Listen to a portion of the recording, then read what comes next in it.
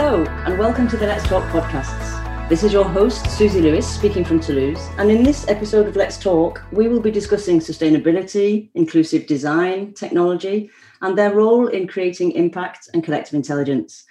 Today, I am delighted to welcome Marco van Hout, the creative director and co-founder of the Digital Society School and the Global Goals Jam. Marco, welcome to the show. Thanks for having me, Susie. It's a pleasure. Marco, we met on the subject of Global Goals Jam and Sustainable Goals when Yelto and I ran the Global Goals Jam here in Toulouse in September. And the Digital Society School was doing the same thing in parallel to bring together sustainability, design, and social impact. You devote a lot of your time and, in fact, career to creating engaging and impactful learning experiences and also bringing together the power of design, technology, sustainability, and collective intelligence, essentially for a more inclusive world. I love what the Digital Society School, also referred to as DSS, stands for and what you do. And I would love to hear more about what inspired you to co-found the Digital Society School. Yeah, thanks, Susie. Yeah, it's a full agenda if I hear it. Yes. Only small questions. But Digital Society School, it started 3-4 years ago. Mm-hmm. It's actually a very specific question from the Amsterdam municipality. They came to our University of Applied Sciences in Amsterdam, with the question of how can we actually fill the gap of talent that we have, especially digital talent gap in our city. Mm-hmm. And they were specifically focused on digital talent with, IT skills, ICT skills, coding, coders, developers, etc. But we saw this as an opportunity to perhaps also take the movement that was also emerging in Amsterdam on design, new technology, entrepreneurship, and especially this strong community of, people wanting change, transformation, and ethically integrated technology. We have a few famous philosophers also in the Netherlands, especially in Amsterdam, that focus on ethics. And we wanted to include that specifically in this question for the digital talent gap, because we think, it's not just about coding skills. It's also about how you integrate that technology. And so it's not the raw technology itself. Mm-hmm. So we wanted to merge those two worlds immediately, like digital transformation meets planetary societal transformation. Mm-hmm. And the thing is that we were already working very hard on integrating design methodology with sustainable development. Mm-hmm. And we're at the time already working with the United Nations Development Program. Mm-hmm. And we thought if we use that kind of methodology and that kind of mindset with this question for the digital talent gap, we have something here. So we have a very fertile ground for it. Absolutely. So we started asking ourselves a few fundamental questions. Mm-hmm. And I wrote them down here because, of course, by head is, let's see. So first fundamental question we asked is, how can societies, cities, organizations, and above all, people benefit from the most advancements in digital technology? And how can then companies respond to those most effectively to the digital transformation of society? Mm-hmm. So how can they ensure their products and services then benefit people, planet, and of course also their profit? And what are the best methods to teach students and professionals to integrate digital technology in society, even if they are not specialized in designing or creating digital technology? Yeah. And how can a school like ours not only educate people, but also play a guiding role in the creation of solutions for greater societal challenges? Mm-hmm. So we wanted to merge all that together. And now we provide all generations with the skills and knowledge to create this kind of inclusive digital society. And to do that, we build and foster a community of trainees, of professionals, of academics who want to integrate this digital technology into society. Mm-hmm. And we use human-centered design approaches specifically, but also technology, of course. But even though people sometimes interpret Digital Society School as the school where anything is digital, everything is digital, it's basically everything around it. So digital for us is the context. What we do is all about transformation, ethics, human capabilities, sustainable development, etc. So I think going from that basic question to this vast plan that we had has been quite successful up until now. And the city is very much involved. The university is very much involved. And a lot of companies around us are also very much involved. And this is, of course, the recipe for success for transformation, that everybody's involved. Yeah, of course. And I love the fact that, you're framing digital as the context, and that it's really about people and human-centered ways of working. In the same way, I like your take on the ethics of technology and how that should serve the digital talent gap and essentially societal advancement. What's your biggest and most exciting challenge then in trying to equip all generations and all areas of society with an offer? Well, in itself, it's already a big challenge. But of course, what you see is that we are going digital, perhaps even faster than ever now with the pandemic also. Yeah. But at the same time, this digital transformation is disrupting society more profoundly also. So in a way, it's very much positive. We see all these concerns that are growing about its effects on matters such as, jobs, inequality, our well-being, prosperity, and our safety. Yeah. And this really shows that it's really about the transformation of society rather than, again, like I said before, the digital components themselves. Digitization is the context. Transformation is the true objective. Absolutely. So the pace of change is exponential. The complexity of problems is intertwined, interconnected. You might say systemic. The key objective in solving these systemic issues is transformation. And that key learnable skill is to design for transformation. Absolutely. Power to really learn, to relearn while we evolve and adapt ourselves. Yeah. And then if I answer your biggest challenge question, so it's not only the focus is shift towards real transformation, but perhaps even more the definition of what learning means in this day and age. Yes. So, especially at global scale. Yeah. What is learning? And we are now in a time, I think, where we are trying to come up with new methods of this kind of successful global scale cooperation. But how can we make that into a global learning society where we aim and accelerate this ability to understand and direct our resources towards solutions? And this global learning society and ways to prevent all this knowledge or design process waste, because everybody is doing their own thing across the world, across the globe. Yeah. And I think that's the biggest challenge, where it used to be migration that would diffuse the knowledge around the world. And now we are, at the same time, we think we are hyper connected, but you also see that we are closing up. So the real diffusion of knowledge, the real diffusion of learning is actually put to a halt, I would say. And that's what I see around the world. And I think that's where we have a responsibility also as educators. Yeah, absolutely. And I just want to unpack all of that a little bit, but I'll start with your biggest challenge, which is learning. I agree with you, learning, unlearning and relearning, and that process cognitively is one of our biggest challenges, both individually, but also as society. And I think the fact that you're working on lifelong learning is brilliant, because for me, organizations also need to start thinking about how they can incorporate this into their culture, but also into their learning and development departments, and how to scale those leadership skills across their organizations. Would you have any advice to organizations on how they should go about doing this? Yeah, of course. Well, at least advice from the experience that we have at the moment. So not only do organizations need to organize capabilities of workforce, we think that they also need to organize the culture that makes it possible to experiment those capabilities. And that's what happens a lot. So the brief is one thing and the work floor is another. Yeah.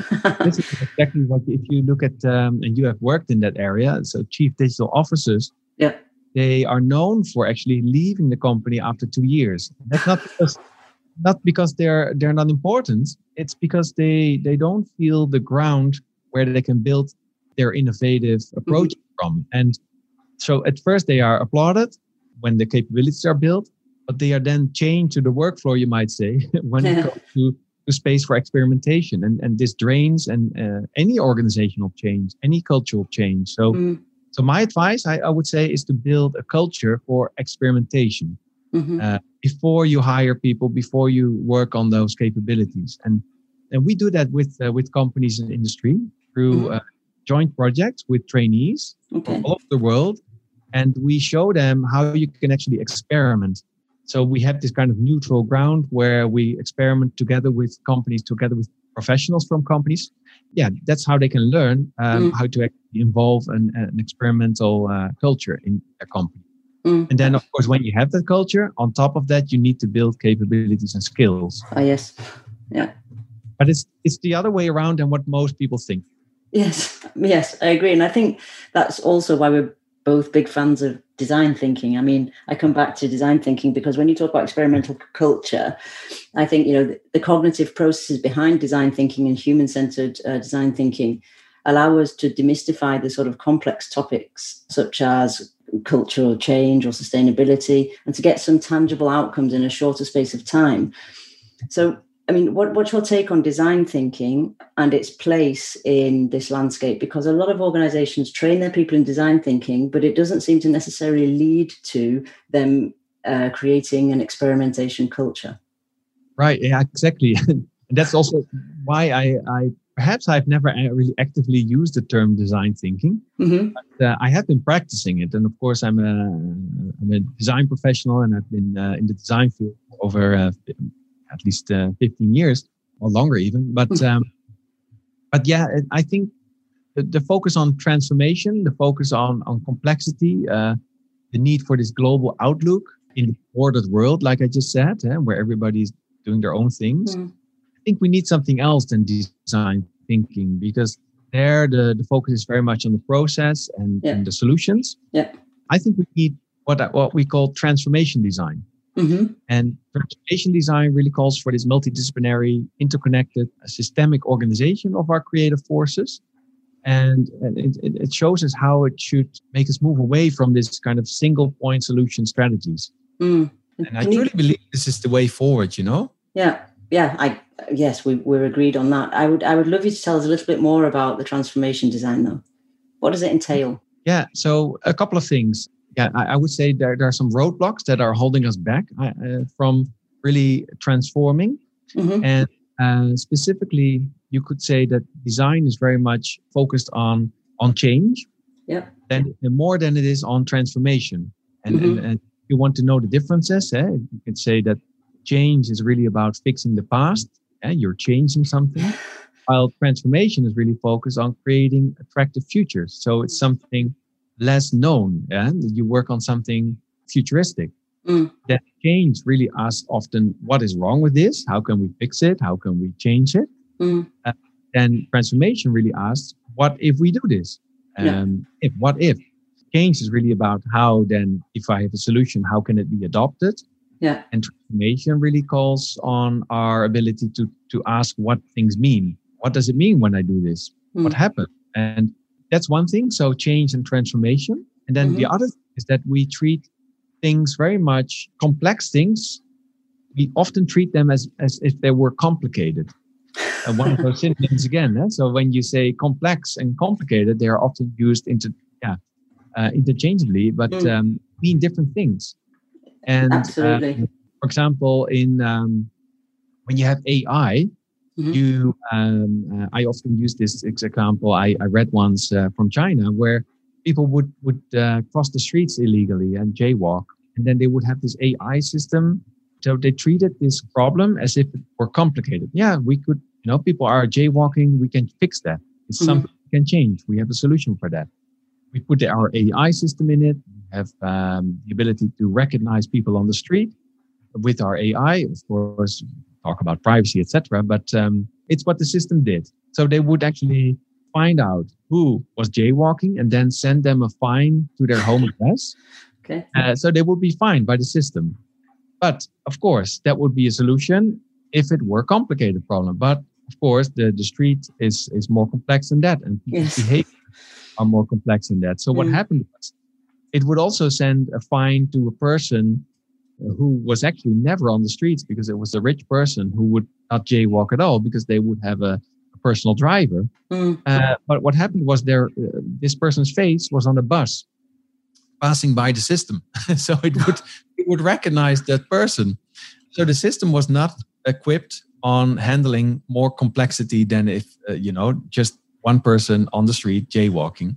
Yeah. And this is what happens a lot with design and design thinking, I think. And that's why you should imagine more than what you do while looking at the problem at hand. Yeah.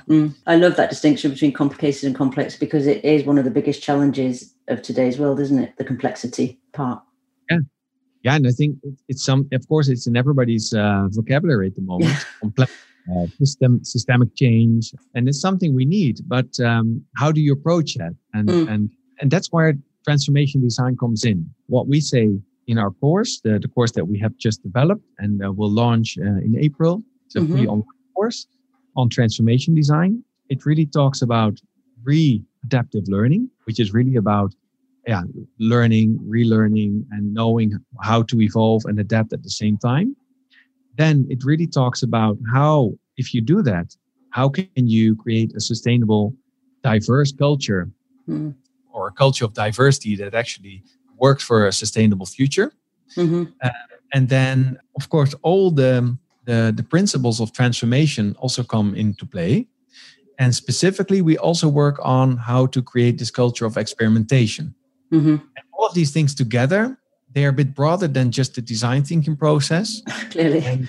And therefore more suitable for this kind of complex, systemic change, we believe. And of course, what is very important is that we don't treat this as a process again. It's not a step 1, 2, 3. It's something that you really learn and have to adapt continuously also to this process.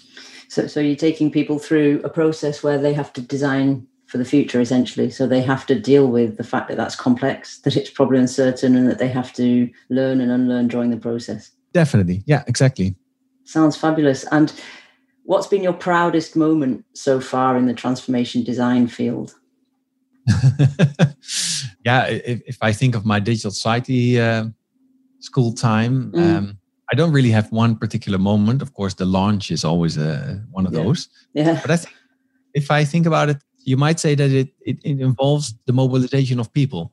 Yeah. So every time we have this new cohort of trainees from all over the world joining us, even now online, it makes me super proud to see all their faces. I can imagine.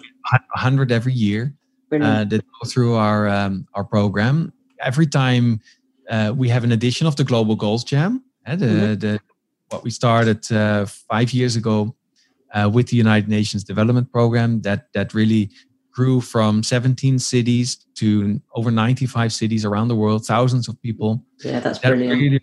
And especially if they come from the farthest corners of the world, that really makes me super proud. And every time professionals join our courses and they showcase their motivation to be part of the game. Yeah. And we always talk about the game because it's the game that we play to keep on playing, not to win. So it's absolutely game. And every time our team, my team of the Digital Society School, they fly out often because our model is trending to ending, is what we call it. Okay, what does that mean? Well, we believe that if you get in talent, you should also, so you have them in your community, and then they stay in the community, but they don't stay in our organization. Okay, so every 3 years, they fly out to different places, and we get new people in. So this is also a proud moment where they land. They land in corporates, they land in the academic world, but they all have the same tools and methodologies that they take with them. And it's a big learning curve for us also to hear back from them what they do with it. That's a great way to spread impact, though, isn't it? And get like-minded people to sort of scale the change you want to scale. Exactly. Yeah, it's the people. And again, like I said in the beginning, the diffusion of knowledge used to go with people migrating to different parts in the world. Yeah. That's basically what we're doing again. So we're starting that global learning society with people again migrating from a core of learning to different places. Yeah, but they've got the fundamental belonging that they need to a community to feel that they're empowered to do that and to spread that impact. Has your vision changed since you set up the Digital Society School? Yeah, you might say that. Let me see how much it changed. Well, as a designer, I have always focused on people. Human-centered design, user experience design, emotional design was my topic for many years. Very much focused on actually the experience that people would have. So I would say that I would have like my perspective would be from design solutions. Mm-hmm. So, and now I think it's not the design itself that has the biggest impact. It's people in our planet are still in the center, but now we want to design the transformations rather than the solutions. And I think, solving the issues is one thing, but then it never really lasts because it's just a one-trick thing. You solve it, but for how long? And I believe now more than in training people in this readaptive learning and being able to evolve and adapt at the transformation again. So what I really want to do is and achieve is to expand our learning community around the world and to create this global chain of transformation through learning experiences that transform people and again then diffuse themselves around the world. Fabulous. I love that vision. I've seen that you also do quite a lot on the subject of diversity and inclusion. What is the place of diversity and inclusion for you in this transformation design? Yeah. So in a way, you could say that we are not, of course, only limited by how we think, the way we act, or what we do. So we are first and foremost limited by the way we interact and integrate with each other. So that is why I think diversity is such an important element. And look at the Sustainable Development Goals and their transformations. They really cut across the separate goals. So not only one goal, they really relate to each other. And they cut across that and across disciplines, across countries, cultures. So how can you actually design or direct yourself towards sustainability without being diverse and inclusive? And so the playing field needs to be diverse and inclusive. Otherwise, why are you doing it? Absolutely. And you won't have impact. So an organization can be said to be diverse when it welcomes employees of different backgrounds. In our introduction, you just mentioned it also before the recording. But inclusion really refers to the extent to which this diverse workforce is given agency. Absolutely. In decision making, etc. And I think representation then is only really impactful and a shared feeling of real belonging is created among those individuals. That's why it's vital for organizations to start facilitating this and not only look at the numbers, look at the demographics of diversity. And is this included in your discussion with organizations on how to create a culture of experimentation or not? Yes, definitely. So the way we do it, of course, is by showing it with our groups of trainees. Yeah. So they work in groups of 4 to 5 in teams with the companies, and then professionals are also included from the companies. And they will have to work immediately with a group of people that comes from all over the world, different age groups. So we have like a creative director from Japan of 50 working with a bachelor student from the Netherlands of 19. And so diversity is immediately a factor. And that's what you also see. So often companies, they have to get used to that. And in the beginning, they really, first it's fun, and then it's difficult. And then in the end, it's a transformational experience. They come back to us and say, wow, this was really, I learned so much just by having conversations with these trainees. Yeah. So it's not only in our conversation, it's also what we show them. Absolutely. And it reminds me of the move that organizations are currently undergoing, shifting to a sort of flatter, more networked teal organization, because I think that's a large part of it, of, learning and unlearning and relearning about who you learn from and what you learn and what that space looks like. Yeah, I agree. And these teal organizations, they are perfect actually for this kind of playing field. Yes. So I think that's why we're also organized like that. And what do you see coming out of organizations as a reaction to that way of working? Yeah, well, like I said, often it's first confusion. Yeah. And then it's like an aha, like, hey, this is interesting. What is the most difficult part is that often then the projects are finished and of course you move on. So for us, it's one of the biggest challenges now to also being able to keep in touch with these organizations. And sometimes they hire the trainees. Yeah. Also happens. And then, of course, you kind of, perhaps they think we're including now the diversity and inclusion, getting the person in. And of course, this is a little bit of a misconception. So I would say for us, the biggest challenge is now to really design the next steps after the projects finish, after the organizations have really like indicated to us like, hey, we really want to continue in this way. Mm-hmm. But then again, like I said before, it's also up to them to really organize this kind of fertile ground for cultural change in their organization. So it's not only, again, about getting something from outside. You really have to change something from within first. Yeah, absolutely. And they need to own it.